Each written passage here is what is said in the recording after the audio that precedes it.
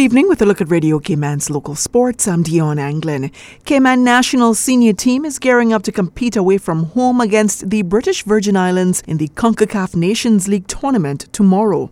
Cayman Islands Football Association President Alfredo Whitaker. Our very young national team is away, getting ready for the game tomorrow against British Virgin Islands in Tortola. This time, our expectation is, as usual, big. I'm looking forward in seeing our young national team. We're using a base of the U20s with a couple of experienced players that we had from the past.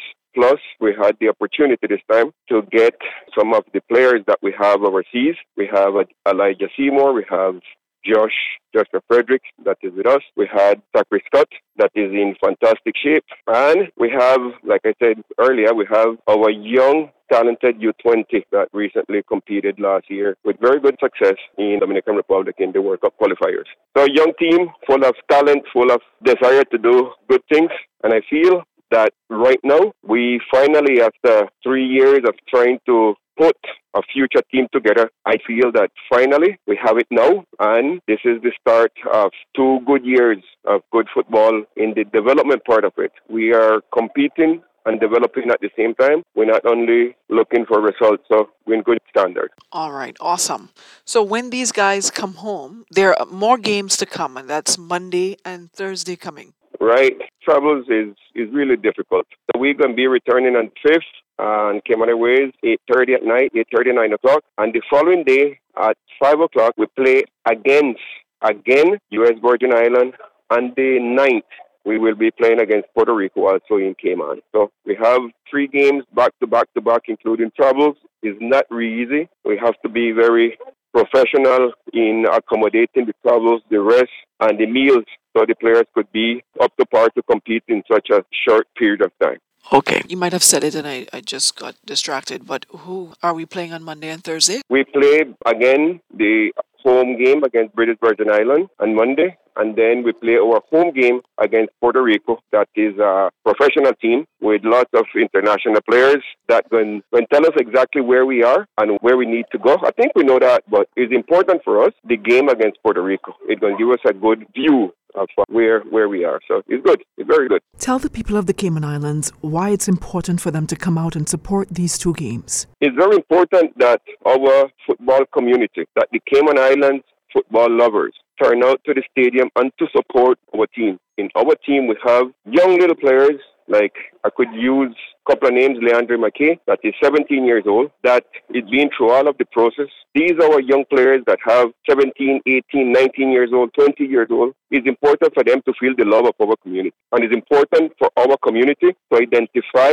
themselves with our athletes. In this case, not only football. It's an appeal, it's a cry to the Cayman Islands family to support all of our athletes.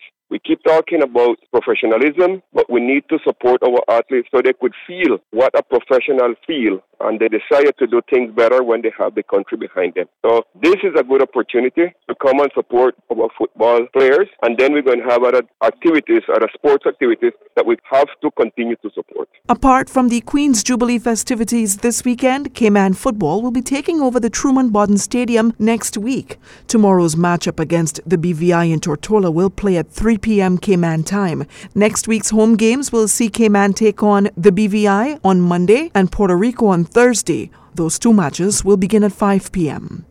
And the Cayman Islands national senior netball team is preparing for the America's Netball Region qualifier in October in Jamaica. However, our next-door neighbors are preparing as well. Here is the president of the America's Netball Association, Marva Bernard, at a press conference held in Jamaica after Netball Jamaica launched the Netball World Cup qualifier on May 19th. As president of the Americas region, I know Jamaica can put on a championship that's a thrilling, world-class event that's going to make money for everybody, and I look forward to October. By the time you blink, it's here and we won't catch enough vibes. Will any support for the qualifier we had from the America's Netball? Yes, we are giving support in terms of we are putting on workshop for coaches.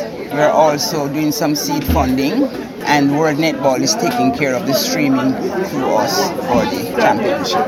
And the teams that will be coming, though, these are teams that have been growing over the years, and you're expecting them to be very competitive? I'm expecting them to be very competitive because everybody wants to put on a good show. Okay, and you have seen these teams? I haven't seen the teams because we have had a 2-year drought of COVID and not much competition. The biggest competition recently since COVID was the OECS, so I was able to look at it online, the streaming of those matches, and I know that they're going to be improving on what they put out in February because everybody wants to do a good show here. As mentioned previously right here on Radio Cayman Sports, 9 countries will compete at the 2020 Netball World Cup qualifier. Jamaica, Antigua and Barbuda, Barbados, Grenada, St. Lucia, St. Vincent and the Grenadines, Trinidad and Tobago, the United States of America, and of course, the Cayman Islands. The qualifier will be held October 15th through the 22nd at the National Indoor Sports Centre in Kingston, Jamaica.